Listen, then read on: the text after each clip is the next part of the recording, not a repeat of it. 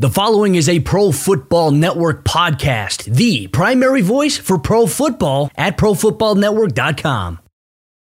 It's only a kick, a jump, a block.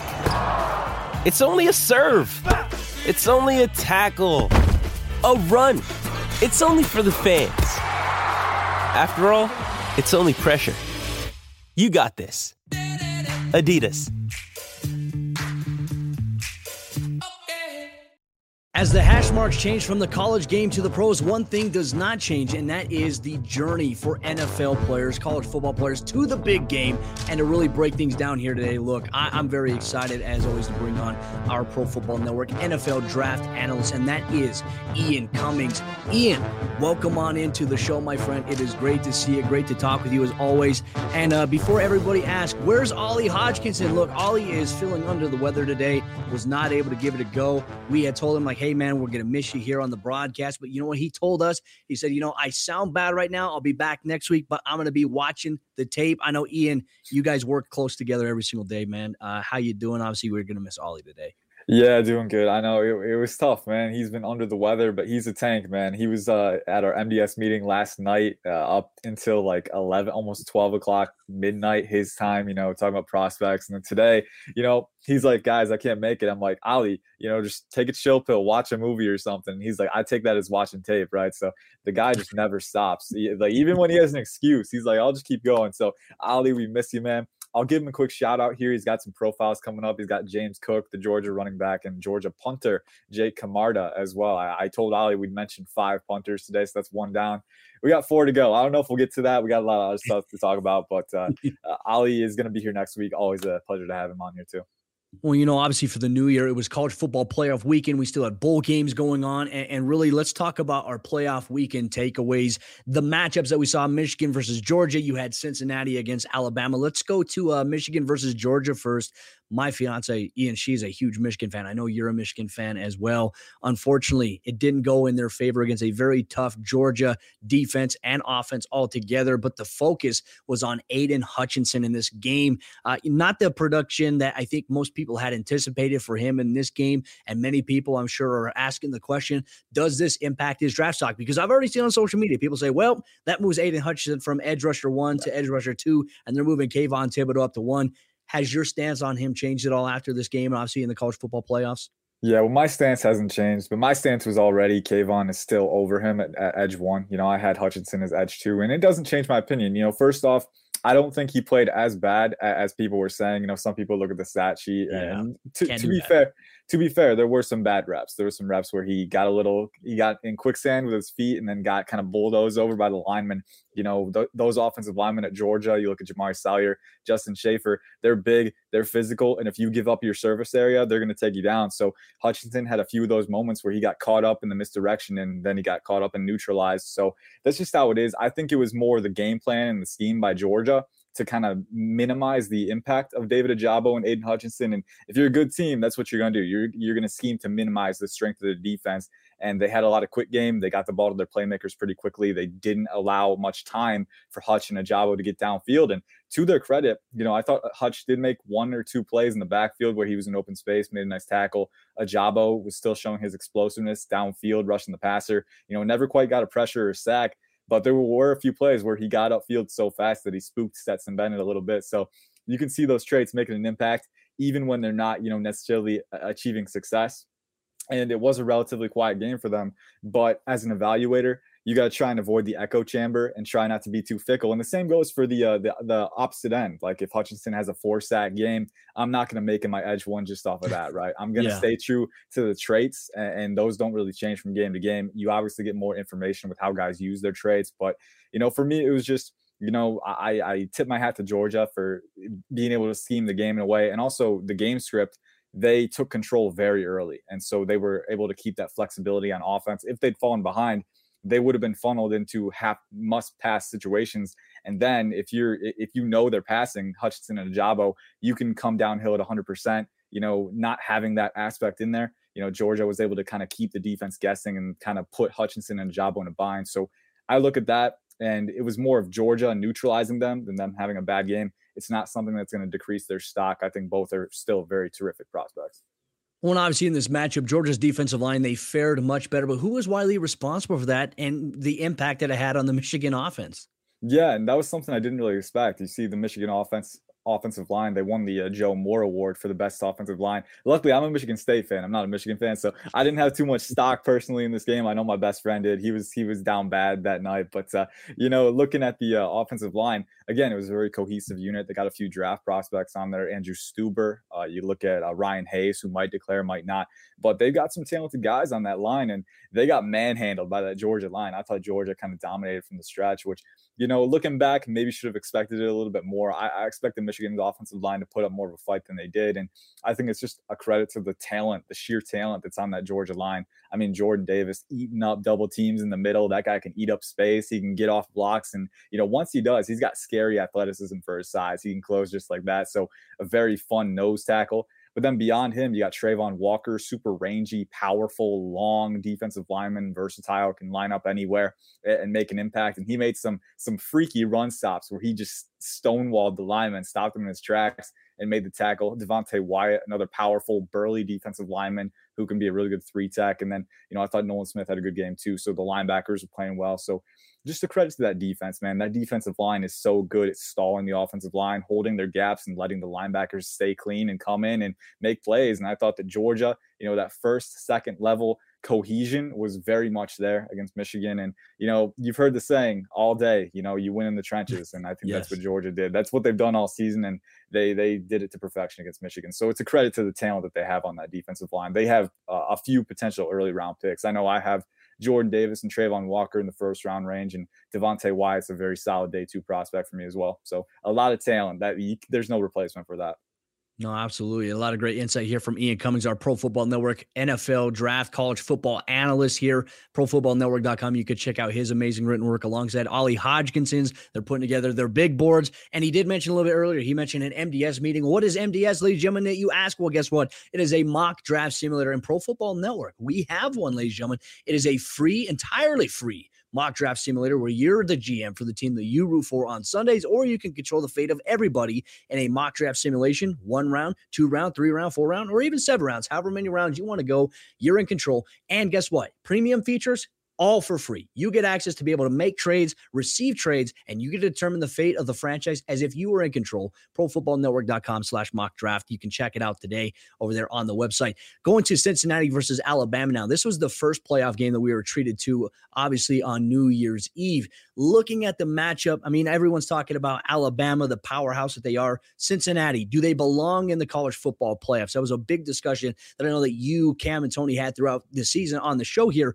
Now, one of the key matchups, we were looking at Ahmad Gardner versus Jamison Williams at the wide receiver position. How did that go? I mean, how did Gardner do against Williams, who's been absolutely fantastic from that positional standpoint? Yeah, Jameson Williams is one of my favorite receiver prospects. He's up to 15th overall on my big board, my wide receiver too. So I'm very high on the upside, but Ahmad Gardner actually fared pretty well. He wasn't matched up against Williams on every rep. They were kind of moving him around a little bit, trying to get him into space, get him the ball. But when Gardner was on Williams, he wasn't very productive. It was impressive because you look at Gardner, he's a longer corner, around 6'2", 6'3", 200 pounds. So definitely one of those bigger guys. And one of my knocks on him, especially in 2019, was that he does move. He's a little leggy sometimes, a little slow to transition. He improved drastically with his footwork and efficiency of motion in 2020. And he's looked even better this year. He's clearly a great athlete. I think it was just a matter of efficiency of motion. But off the line, Jameson Williams, one of the things that he does, he tries to use his quick twitch and explosion to generate displacement on those releases and get a step on the guys. And Ahmad Gardner was matching him step for step. There were reps downfield when he was matching them. I do think that there was like a moment out of the breaks where Williams was able to explode and get a little bit of space, but Ahmad Gardner has such good clothing speed and recovery athleticism and length, especially that range too. He can quickly just drape you again and recover. And especially even closer to the box, closer to the line of scrimmage. I know there's one play where they swung Williams around and tried to get him the ball in like a out route, a quick swing pass, and Gardner read it all the way. And you saw that closing speed right there. He closed in like a missile, made the tackle in open space. So, in coverage in the box, I think that Ahmad Gardner really provided everything that we were looking for. from him in that performance. Now, obviously, Cincinnati didn't come away on top. Alabama was able to keep the ball moving with Brian Robinson, a very talented running back who's going to get a shot at the Senior Bowl. But, Jameson Williams was pretty quiet when he was lined up against Ahmad Gardner. He had to go in the opposite direction to get some production. So I think overall was a very good performance by Gardner, and we're seeing the CB1 hype. He's not quite there for me, but I have yet to finalize. I think it's like him, Andrew Booth, Derek Stingley, Kyer Elam. All of them are in the discussion, and maybe one of the Washington guys breaks in there too. But that's not like the quarterback situation where there's no one running away with it. That's like this corner class is so strong. There's so many guys up there. So I'm excited to finalize it. But Ahmad Gardner definitely threw his hat into the ring with that performance. VT Anxiety in the chat here, twitch.tv/ProFootballNetwork. I just want to say thank you for tuning in. Interact with us in the chat section. We'll answer your questions, your comments here on air. He says, how crazy is it that he hasn't allowed a touchdown in his collegiate career? Yeah. I mean, that's a very tough ask for any. It's crazy, man. It's crazy. And I thought this week against Jameson Williams was going to be the time that he gave it up, because Jameson Williams is kind of the, potential, on paper at least, the kryptonite for a guy like Gardner, fast, really twitchy, explosive. And if he gets a step on you, it can be hard to recover. But Gardner, even in space, using those long strides to close that ground, he really impressed me against Jameson Williams, the guy I thought would give him a lot of trouble. So it's crazy, especially across his career. He's been a starter for 3 years, hasn't allowed a single touchdown.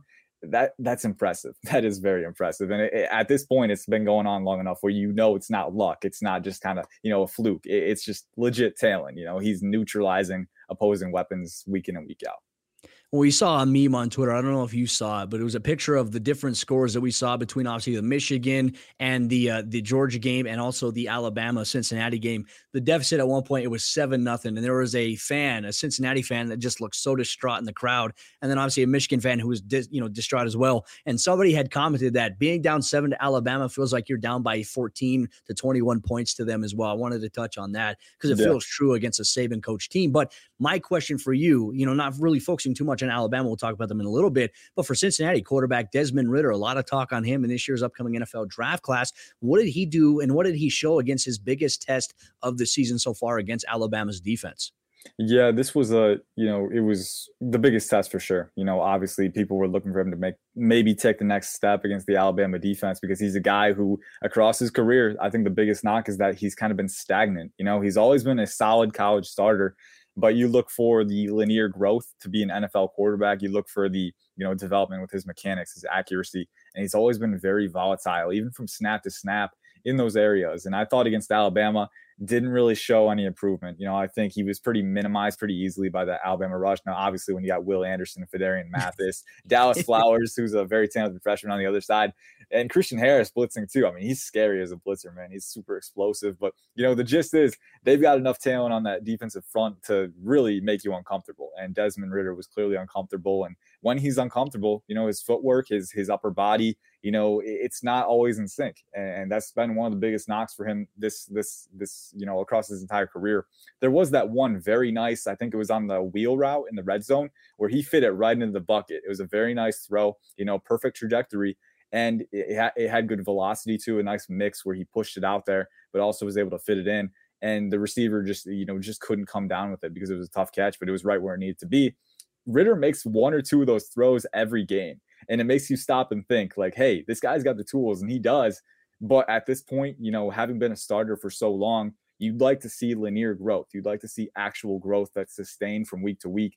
And we still haven't seen that from Ridder. So I'm apprehensive to say that it's going to happen in the NFL, but also I can't rule it out, right? I mean, sometimes guys surprise us. Look at Kenny Pickett. He was stagnant for a long time in his college career, absolutely exploded this year. Now it's different moving to the NFL, having NFL coaching. I do think Ridder's traits, especially when he shows them off at the Senior Bowl, he'll get a chance to kind of sell teams on his upside. But as of now, for me personally, I'm out on him as a round one guy. He's a high character guy. He's talented, but the mechanics, the accuracy and the ability to process under pressure, it's not always there with him. And for me, that's enough for me to say I'm not sure I want to invest round one capital. He can change minds. He can. And I think that he can, maybe make those improvements. He seems like the type of guy that would buy in to NFL coaching. But for me, sometimes guys have bad habits. They're hard to break. And for me personally, Ridder hasn't broken them yet. So I'm a little hesitant to say that he will. But Alabama was just more of the same. When he's pressured, when he's uncomfortable, really hard to put it together. Well, and I think when you look at quarterbacks that have some of these traits that you mentioned, right, they can maybe put it together. If they go to the NFL, it really depends upon the staff that they get surrounding them and whether or not they go to a team that's willing to develop a young quarterback. I think that's a common issue that we see with various NFL teams is they simply don't do that for the most part because most guys are looking for the franchise guy, hoping they have a veteran backup quarterback in case things go wrong. So I'll be very intrigued to see where Desmond Ridder ends up. And obviously VT Anxiety says, who do you think the Steelers are more than likely going to take, Ridder or Pickett? I see you respond in the chat that Pickett personally. And look, I mean, obviously the ties there between Pittsburgh, but they need a quarterback. Pittsburgh does. Kenny Pickett is a baller. I did like your mention there of Carson Strong. I mean, we talk about a guy with a big arm that kind of compares in a sense, somewhat a little bit to Ben Roethlisberger. Yeah. I mean, they got to fix their offensive line first. Pittsburgh does for sure, but that needs to be free agency. Yeah, exactly.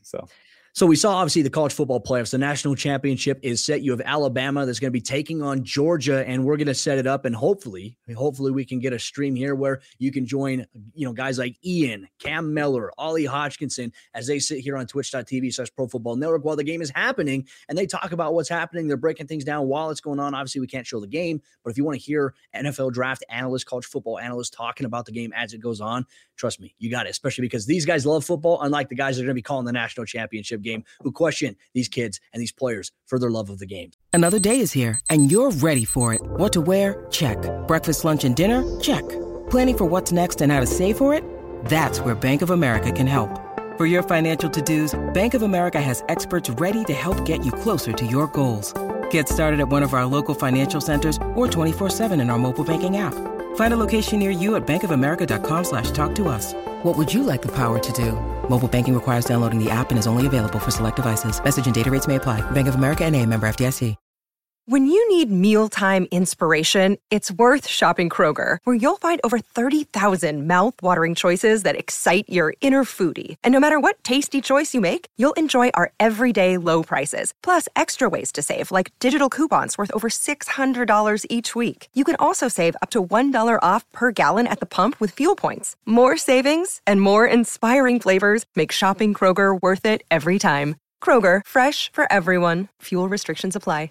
So outside of that, it's another rant we'll save maybe for the end of the show here. Honestly, I've got thoughts on that too. Real quick, I know Brett was asking if the hand size is an issue for Pickett. We'll save that for the end. We got a Senior Bowl segment coming up, so I'll dish on that when we get there. But we got some other stuff to talk about in the meantime. I love that. DJ Dirty J, welcome into the chat as well, twitch.tv/Pro Football Network. We talked about college football players, but let's talk about some bowl game performances from over the weekend. Look, I was having dinner on New Year's Eve, and I was going through and I was watching Utah. I was watching them against Ohio State.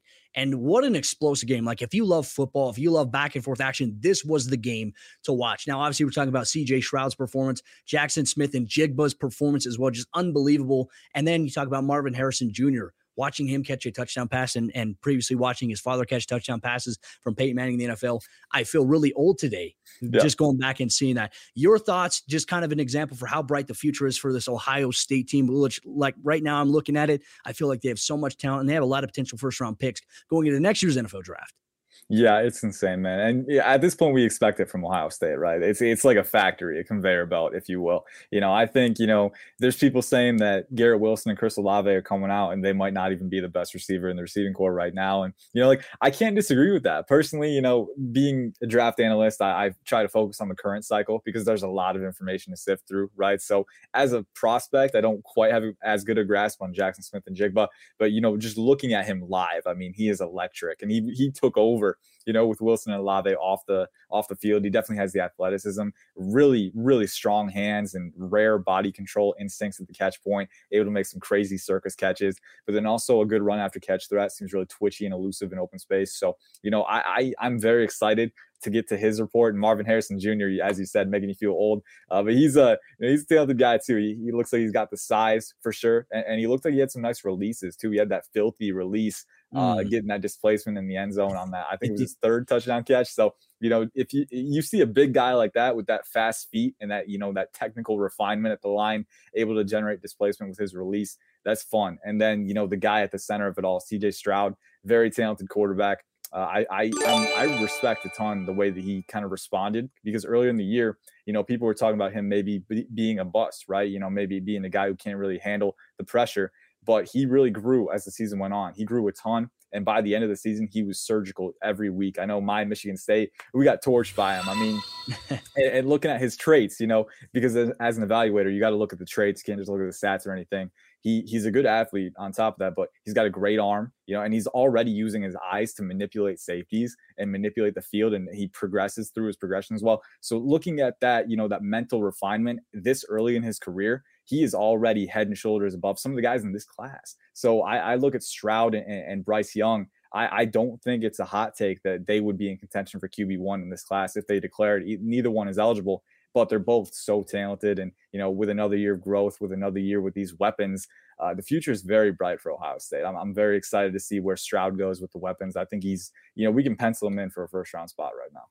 Oh, I'm with it there. And real quick, Christmas is over, but the gifts just keep on coming from Brett Yaris, PFN, who gifted a tier 1 subscription to DJ Dirty J, who had just now followed our Twitch channel here, twitch.tv/Pro Football Network. Like I said, we have daily NFL news, content, and coverage, fantasy football, college football, NFL draft news, and betting. You get it all here in one place, twitch.tv/Pro Football Network, the primary voice for pro football. Ian, continuing our conversation here, talking about some of these big-time performances in bowl games. Let's take it to Kentucky. Will Levis, despite his love for mayo and coffee, I'll never understand that. He and Wan'Dale Robinson had a pretty big performance as well. You don't want to talk about that. Is Wan'Dale Robinson one of the 2022's biggest sleepers if he does declare for the NFL draft?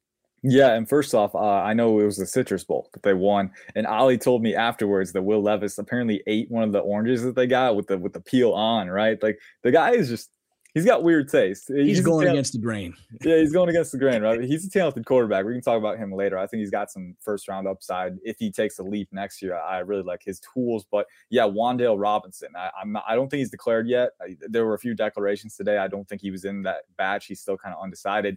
But if he does declare, I do think he's one of the biggest sleepers in this class. He was a transfer from Nebraska, a highly touted recruit. And you look at his traits, his skill set, he was one of my favorite evaluations. He's a former running back in high school, so he definitely has that run after catch element. And it's not just, that he definitely has the toughness. He's willing to bounce off of contact, even with his smaller frame. I think he's around like 5'10", 185 or something like that. But, he's willing to bounce off contact and lower his shoulder.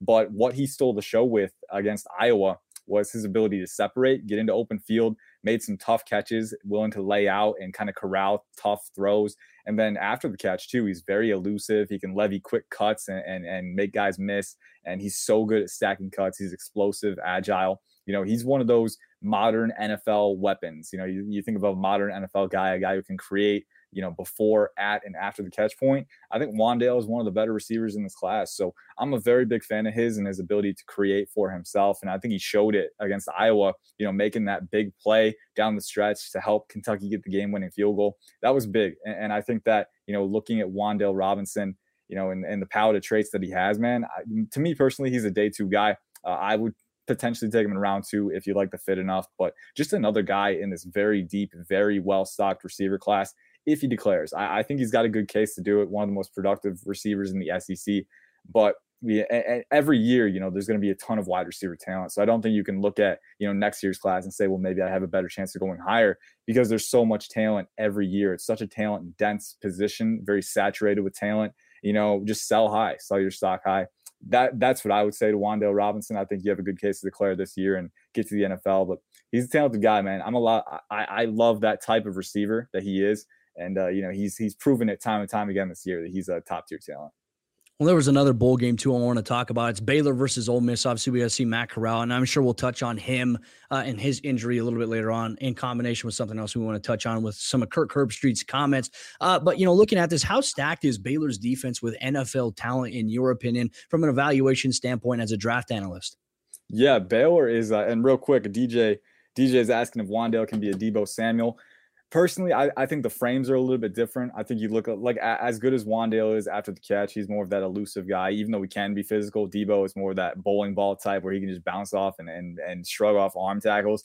I think, if I had to make a comp, it would be Kadarius Toney. Now, obviously, Toney hasn't been very effective in his first year. I think that Wan'Dale has that, elite elusiveness and agility, but I also think he's a more complete receiver, in terms of his ability to separate and make plays at the catch point. I think he's a more complete receiver and could make a better impact early on. So that's the type of athlete that I think he is, a little more underweight, but still able to make plays after the catch. Moving on to Baylor's defense. man, I mean, that defense really kind of took a life of its own down the stretch. I know they were dominant against Oklahoma State. They got so much talent, man. And I know that there's a few guys that are going to the Senior Bowl. I think I know Terrell Bernard, Jalen Petrie, who I just did my scouting report on.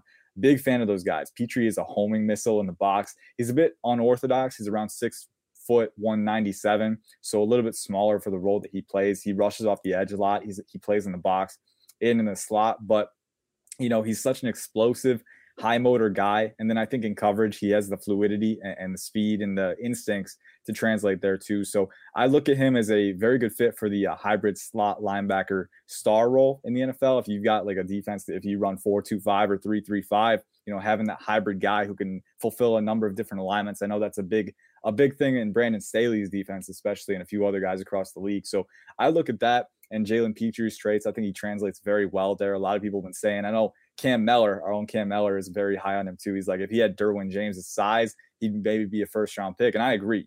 On tape, his film is spectacular. He's just a little small for his role, but put him in the right spot. He can make plays time and time again. He's a very disruptive player. Terrell Bernard, a very good coverage linebacker, very instinctive, a good tackler, and had a very good bowl game performance. So he's going to get some eyes.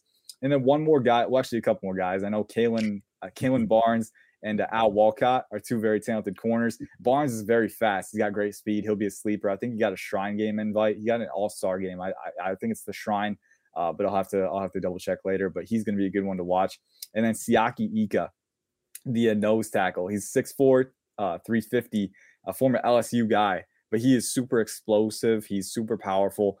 Very good pad level. He plays with really excellent natural leverage. He dominated Oklahoma State. He was an absolute game wrecker. When you have a nose tackle who can create pressure for himself and actually provide 3-down utility, that's exciting. And Siaki Ika, he was a monster down the stretch. I know he had a very good bowl game performance as well. So I don't know if he declares, but if he does, I think he's a very, very, very talented player in this class. And if he doesn't, I think he's a potential day 2 guy next year. And if you're running a 3-4 and you need a true nose in the NFL, Siaki Ika is the guy, man. He's a super talented player.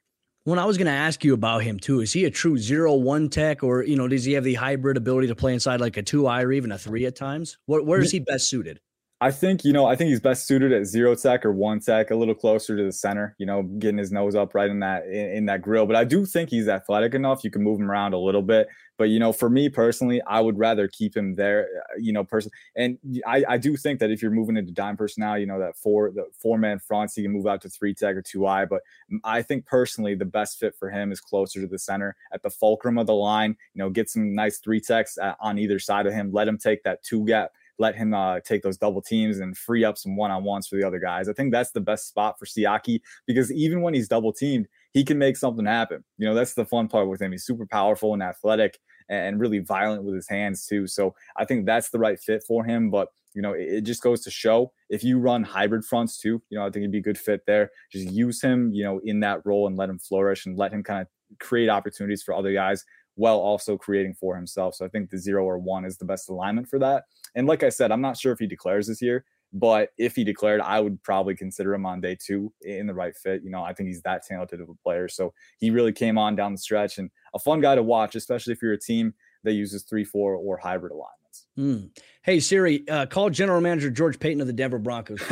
Thank you. There we go. Anyways, transitioning on here, obviously some great insight from Ian Cummings, our Pro Football Network, NFL draft and college football analyst. A lot of great work that he, Aidan Hutchinson, Cam Mellor do over there, profootballnetwork.com. Click on the college football NFL draft department. You can check out all their amazing written content, their player profiles, scouting reports, their big boards, and their mock drafts that they release almost every single week. They are always grinding the tape and putting things together so you can stay well informed this upcoming season for the team that you root for on Sundays, their major needs, and maybe their analysis to how some players can fit within that scheme. But, kind of transition to something else. By the way, real quick, yeah. Another player I forgot on that Baylor defense. I'm sorry, real quick. Safety JT Woods had 5 interceptions this year. I can't believe I forgot him. He's one of my favorite players on that defense too. 6'2", super rangy, can levy some really hard hits downfield. Was really good down the stretch again. JT Woods, remember the name, super rangy playmaker at safety. All right, I'm done. That's it. All right. Hey, I trust you, Ian. I trust you when it comes to college football talent and evaluation. One of the best rising up and coming draft analysts here out there in the entire industry. You get that with Aidan Hutchinson and Ian Cummings and our department here at Pro Football Network, ladies and gentlemen.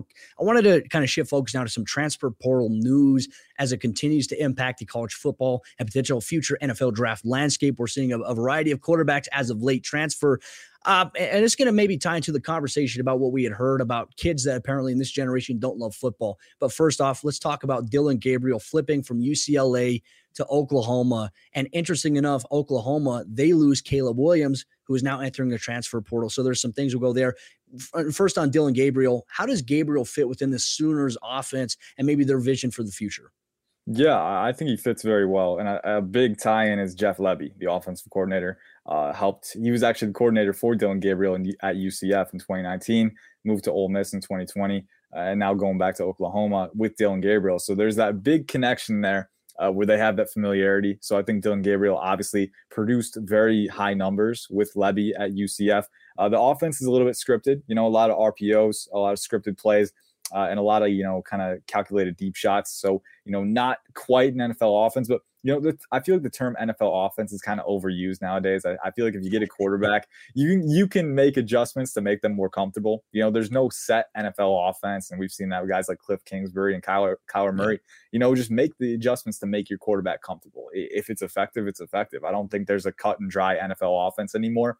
So that doesn't really factor in.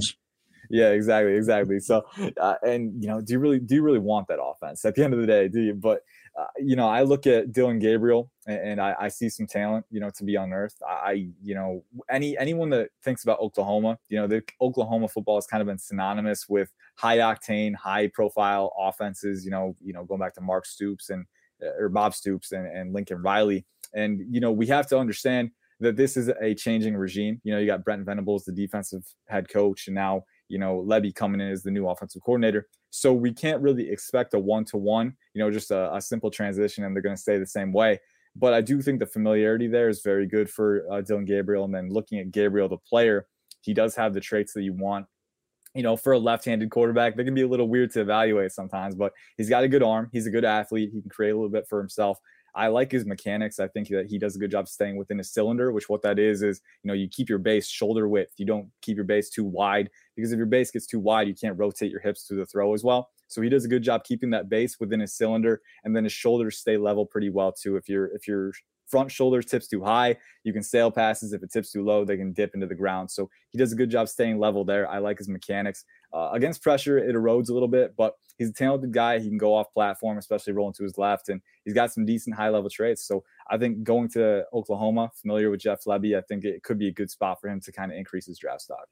Well, let's talk about former Sooners quarterback. Obviously, Caleb Williams is a surprise move entering the transfer portal yesterday. Ian, for you, what are some ideal landing spots and best fits for maybe a guy like Williams? Because we're looking at some of these other college programs that already have these quarterback changes, guys who've already entered the transfer portal, have now committed.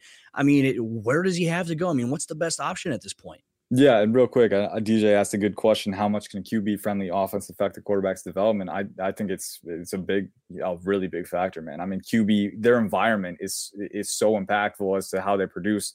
And I think we have some good examples in this quarterback class. You look at Kenny Pickett. I'm a big fan of Kenny Pickett, but I'm willing to admit that having a few years in that Mark Whipple offense really helped him get comfortable. And by this year, he knew the offense almost as well as Whipple did, and that allowed him to it was second nature for him operating within that offense. Then you go to a guy like Sam Howell, guys like Malik Willis, their environment wasn't always as helpful for them. Now, obviously, it was kind of different reasons. With Howell, you lost the weapons. You lost to Javonte Williams, Michael Carter, Diami Brown, Daz Newsome. You lose all those guys. You're not going to be quite as comfortable changing onto a new surrounding cast. With Malik Willis, I think that, some of the route concepts, the offensive line doesn't always help him. It's not always in his favor. Now, Malik Willis does create a lot of pressure for himself by rolling out of the pocket sometimes and working himself into a corner with his traits. But the fact stands, when you have that offensive comfort, both schematically and with your supporting cast, it can go a long way toward maximizing your play. And conversely, if you're not comfortable, if your supporting cast isn't helping you and if your scheme isn't elevating you, it can kind of dilute your stock. I know a lot of people overthought Justin Herbert because his offense really diluted his stock. I know I did personally. So I think it's something that you have to look at, and you kind of need to decouple the traits from the scheme. And so that's a really important thing to do. You don't want to say like, oh, I don't like this quarterback when his surrounding cast might be, kind of dragging him down a bit. So it's something to take into account for sure. Brett Yaris, PFN in the chat. I just knew when you said environment, I knew we were going to get a comment from him. He says, did someone say environment? I mean, this is peak. Like, it's the bat signal for Brett Yaris. Obviously some interesting points here on the transfer portal. One thing I want to bring up here, obviously there's been a wide discussion amongst various personalities that are on national media talking about players who decide to sit out of bowl games or enter the transfer portal. And I find it just kind of insulting in a sense to the fact of these players who are trying to do better for themselves, but to be said that they don't love football because of it is very interesting. Now, obviously, as a draft analyst, you spend a lot of time. You actually get to interview players from time to time. You get to know some of their stories, their backgrounds. In your opinion, what were your thoughts on Kirk Herbstreit's comments? And I don't want to give him too much of a platform. He has a big enough one as is, but I feel like it's a very interesting topic, especially when we talk about humanizing athletes here in 2022, especially with the platforms that we have. Yeah, I'm never going to diss a decision anyway. I know people were talking about Matt Corral making the wrong decision by going out and playing with his guys. That's not the wrong decision. If you think it's worth the risk, then go out there and play.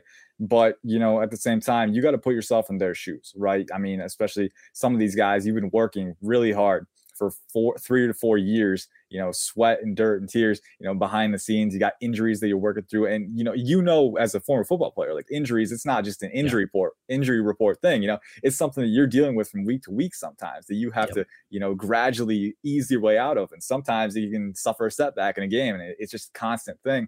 So these guys are putting their bodies, their lives on the line, so much effort, so much time each and every week. I look at when you get to the pinnacle, and especially for some guys who played in the conference championships, like I know Kenny Pickett was a big one, some people, because he's such a high profile guy, people were dissing his decision to opt out.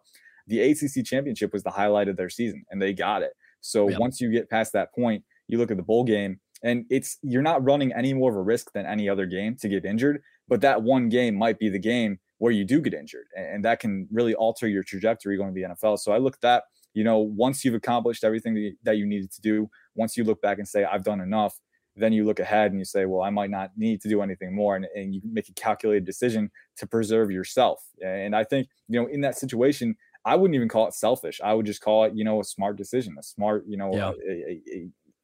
it's not selfish. I know people have been saying that it's selfish. It's self-preservation for sure. But when you've put in that work and when you've, done all that with your teammates for your team and put in all your effort, you deserve to make a decision for yourself. And I think that, I'm never going to diss a guy for that. That's just something that's common sense, really. I would like to see Kirk keep the same energy for the coaches that up and leave before, bowl games. I mean, look at Georgia, for example, like Dan Lanning. I mean, his team is playing, the team that he coached for last year is in the national championship game. He's not going to be coaching, obviously. He's now the Ducks guy. I just want to see the same consistent energy when coaches leave programs high and dry. And obviously a lot of recruits who have already promised after the recruiting cycle that, hey, I'm coming here because of you. And all of a sudden it uproots their plans because of things that they were promised. I think it's very backwards. Brett Yaris makes a great comment here. Says Kirk Herbstreit is just upset that the free labor that used to make the games he makes millions off of aren't there to play. It's peak selfishness at the expense of tax-paying American young men. Enough with being forced to make corporations and administrators into millionaires for free. Brett, I can see the vein in the text of your head just kind of popping there. We get it. Absolutely. 110%. That's the thing too. We are now in a very unique time where college athletes, you know what? They no longer have to make the colleges, broadcasters, millions of dollars. They can actually bank on that and they can gamble on themselves. I'm loving the fact that we see this with these NIL deals. Yeah. I mean, going back to a point as well, one player that I remember that had such high draft stock coming in, tore his ACL in a bowl game. That's Jake Butt out of Michigan. I remember that was a big, big loss for him. And unfortunately, that set him back in his career. It's just one of those things too. As you mentioned, they're making calculated decisions on what they think is best for them. And I don't think anybody can tell them that they are wrong for doing that. I agree with you. Self-preservation is super important, Ian. Thank you for your thoughts right there. Now, look, kind of as we get to the fourth quarter on today's episode Between the Hashes here at Pro Football Network Weekly Production, talking about the Senior Bowl roster reveal. This was something that came out earlier on today. What are your initial takeaways on the roster reveal? Obviously, Jim Nagy has done a tremendous job. It's one of the best, I think, involvements for any young media member or draft analyst to be able to get credentialed to go down and to see the process of NFL scouts working with these players and NFL coaching staffs working with these players. Your thoughts initially, because it all starts in Mobile. It does all start in Mobile, man. And I remember last year was a really fun experience getting to see these guys up close. And, some of the late risers in the process came from that. I know Quinn Miners from Wisconsin Whitewater, the famous Belly. He was a big one. He ended up going to Denver at the bottom end of day 2. So, it's a really good opportunity for guys to improve their stock. And I'm looking at the group this year, and I'm scrolling down the roster here. I know Cam Meller just released an article for us. So if you want to see the full roster, we won't have time to go through the entire thing today, but if you want to see it, it's on the site. But a lot of talented players. Looking at it, and we've kind of gotten an idea of who's going to be there off of who's accepted invites and who's been called to join the roster. But, looking at this group, I think it's really safe to say that it's stronger overall than last year's group. And that's not a diss on last year's group. That's just like, there's so many potential day 2, early day 3, and then round 1 guys in this crop. There's going to be a lot on the line. I feel like we have to start with the quarterback group because I know Sam Howell, he's a junior, but he graduated earlier this year. So he was eligible to join the Senior Bowl, and he officially accepted his invite. It was announced earlier today that he's going to be there. So you got Sam Howell, Kenny Pickett, Carson Strong, Desmond Ridder, and Malik Willis, 5 potential first-round guys at the Senior Bowl, whereas last year there was only one guy who went in round 1 or even round 2, and that was Mac Jones. And the next best was Kellen Mond, who went to the Vikings in round 3. So, this year's don't ask Mike Zimmer about Mond. Yeah. Ask Mike Zimmer. It doesn't sound like it's going great. But, you look at the quarterback class for this year's Senior Bowl, and I tweeted about this, but, how these guys perform and how they interview with teams, how they carry themselves with a new group of teammates, how they gel and how they build that chemistry can go a long way and to determining where they go in the quarterback order, because there's no one running away with the QB1 mantle right now. It's so unsettled. And you ask 5 different people, you might get 5 different answers for QB1. So I look at this and I see the Senior Bowl, in previous years, sometimes the top quarterback doesn't even go, like Trevor Lawrence, Justin Fields, they didn't even go. In this class, though, you have like top 5, potentially the top 5 QBs going. The only one who's not is Matt Corral, and then you have Bailey Zappi too. But, there's so many potential first-round guys in this class. It's going to be a big determining factor in where they end up. And the guy who capitalizes on it the most might be the first QB off the board. No, you got me excited because this is a stacked quarterback class in terms of just fun, intriguing names for us to go down and watch in Mobile. Obviously, that's coming up here in just a little bit. My question to you, Ian, as we kind of close out today's episode Between the Hashes here at Pro Football Network Weekly Production, really looking at just the dynamics. How important is it for a lot of this year's quarterback class, for example, as you mentioned, a lot of draft analysts, a lot of people, and a lot of fans of fan bases. I know in the Broncos fan base specifically, this year's quarterback class isn't that great. How big is it for them to go down the Senior Bowl, essentially right before the NFL, scouting combine, and to be able to increase their stock in the ride, because they will be working with scouts. They will be working with NFL coaches here. What is the biggest thing you feel like a quarterback that's trying to, make a name for himself? And you mentioned, obviously, this year's class is stacked. What is the number one thing that they have to do when they go down to the Senior Bowl here? Yeah. And, I'll say, it's not I don't want to say it's a bad class. Some people say it's a bad class. It's not a bad class. I mean, it's definitely uncertain. There's not the level of comfort that there is with other classes. Great word. But these guys have a lot of talent, and there's upside to unearth here. It's just a matter of what can they prove, at the Senior Bowl. And I think I think each guy has something different to prove at the Senior Bowl, which is really exciting. I think we can start with Kenny Pickett because Brett mentioned him earlier. Talking about the hand size. In my opinion, looking at his tape, I thought he was a better player than his stats indicated in 2020. And obviously, suffered a high ankle sprain. And they usually take 6 weeks to come back from. He came back after 26 days and played on it to close out the season. So, you look at that, and there was definitely injuries and offensive inconsistency that impacted him before this year. So I look at that, and I look at the tape from this year. You could argue that the biggest red flag for Pickett is the hand size. It's reportedly around 8 inches would be in the 0th percentile for quarterbacks that have registered measurements. And we got a piece on it on the site. I know Tony Pauline was on a Thursday episode a few weeks ago talking about it. And Tony said, the hand size is going to be small. He wears the gloves for a reason, but he also reportedly has a double jointed thumb that helps him grip the football. I've never seen that before, man. But, looking at the pictures, looking at the angle with which he grabs the ball, it's weird. You don't think that scouting would go this in depth, but spoiler alert, it does. Looking at that, I can see it. And I think that it does help him grip the football. And we've seen, especially this year, he's been generating a lot of great velocity on his throws. And in that rainy environment against North Carolina, didn't really have an issue, when it came down to it. You want to see in those adverse conditions if he can grip the football the same way he does in normal conditions, and he did. He closed out the game. So the hand size is going to be the biggest thing for Pickett. If he has the double jointed thumb, that might help him, but NFL balls do run a little bit bigger. So prove that it's not an issue for you at the Senior Bowl, and that'll go a long way towards solidifying your stock because, I look at him beyond that. I think he's got great mechanics. I think he's got great off-platform ability. He's a great athlete. He's got a good arm, elastic arm. And he's a tough competitor. He's a leader. He's accurate.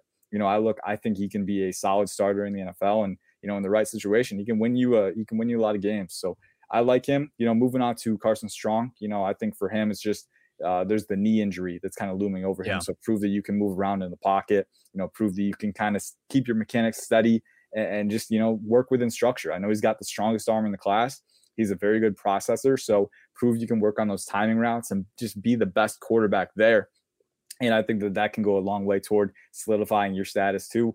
Malik Willis, I think it's working better within structure. He's always been a little inconsistent in that area with his mechanics, with his processing. So, just continue to improve there and then just show off your talent. I mean, Malik Willis has the highest ceiling in this class. So just show off that running ability, show off that arm, and someone is going to fall in love with your traits. And I think you can say the same thing for Desmond Ridder. Continue to refine those mechanics and then just show off your traits too. He's another great athlete. He's not as explosive and sudden as Malik Willis. He's a little more smooth and fluid, but he's got great speed too, and he's got a strong arm, so that'll be a fun one. And then Sam Howell, I think for Howell, it's kind of a similar deal. Just continue to get better with your mechanics, work better in structure, and have a good performance. I think that. And then all these guys too, they're going to have conversations with these NFL teams. They're going to have interviews, show out there, show you're a leader. I think all these guys are pretty good off the field character wise. So that shouldn't be an issue. But, if you can make a connection with a team, that can go a long way toward giving you some real estate in April. Well, we only have a few moments left here on the show here. Today's episode, Pro Football Network weekly production of Between the Hashes. Obviously, Ian Cummings, a lot of tremendous insight here today. Your thoughts on Jalen Tolbert? Obviously, he's one of those guys to watch, a wide receiver out of South Alabama. This is going to be a big opportunity for him. And look, he's got some quarterbacks that can throw him the ball now. Yeah, Jalen Tolbert. I knew we had to get him in because Cam is like his number 1 fan, number 0 and number 1 fan. He's up there, but Jalen Tolbert, he's the hometown kid at South Alabama. He's been very productive for the Jaguars. I remember when I was scouting him this past summer, I was a big fan of the athleticism and size combination that he has at 6'3", around 190. He's a little long, a little lanky, but he's got good releases. He's got decent hip sync on his routes. And then, I think he's a pretty good separator for his size. And I think he improved there this season. And then looking at, at the catch point, the hands have been an issue in the past, but I think he improved that this year too. And then he's very good at controlling his body, at tracking the ball and making those contested catches. So I think, especially in one-on-ones, being able to separate and then go above the rim and make those catches, that's going to be big for him. And if he can do that in this setting, that'll be big and boosting his stock. I look at this receiver group as a whole at the Senior Bowl, and there's a lot of guys that I like. I know Romeo Doubs out of Nevada is another guy that I'm a very, very big fan of. He's an explosive, twitchy athlete, around 6'2", 200, great length, great run after catch ability, but also a vertical threat who can separate, has some good releases. So Romeo Doubs is another one. Calvin Austin III. I did a scouting report recently, a smaller guy for sure, but again, very explosive, very twitchy. And, he's not just a gadget guy. He can make those tough catches. He can separate with route running and technical ability and deception. So he's a fun one. I mean, the list goes on for this receiver group. Khalil Shakir, Jahan Dotson, who I think is a borderline round 1 guy. I'm a big fan of his. He's my wide receiver 4. Alec Pierce out of Cincinnati, big bodied guy, going to test out of this world. Very good blocker as well. So it's a deep class. And I think you can say the same for every position, going to edge rusher, running back, offensive line, defensive line, linebacker, corner. I mean, the Senior Bowl is stocked to the brim with talent, and definitely check out Cam's article on it and check out our scouting reports. We're going to be churning more out every week, every day, trying to get more on these guys. So it's a fun class, man. I'm just really excited to dive in and kind of open the book on these guys. It's going to be a fun one. Well, I know you're excited to go down there to the Senior Bowl, and ladies and gentlemen, the draft begins in Mobile, and you're going to get coverage from Pro Football Network's NFL draft and college football analysts, once it happens. So Ian Cummings, once again, my man, I just want to say thank you for joining me here today. Always appreciate your insight. I feel like for anybody that's trying to learn a little bit more about this year's NFL draft prospects and some college players, Ian is the way to go. Obviously, he, Ollie, and Cam Miller at Pro Football Network. Check it out, profootballnetwork.com. Once again, utilize our free mock draft simulator. It is updated every single week with the current draft order so you can be in control of the team that you root for on Sundays. Well, ladies and gentlemen, that'll do it for today's episode, Pro Football Network Weekly's installment of Between the Hashes. I will be back tomorrow alongside our Pro Football Network NFL insider Adam Beasley for PFN Weekly as we continue to dive into all things NFL news, analysis, and coverage. Then, immediately following that, you can catch Trey Wingo's More Than Football as he is special guest on Cynthia Freeland of the NFL Network. You get that twitch.tv/Pro Football Network. We'll see you tomorrow for a brand new episode, PFN Weekly.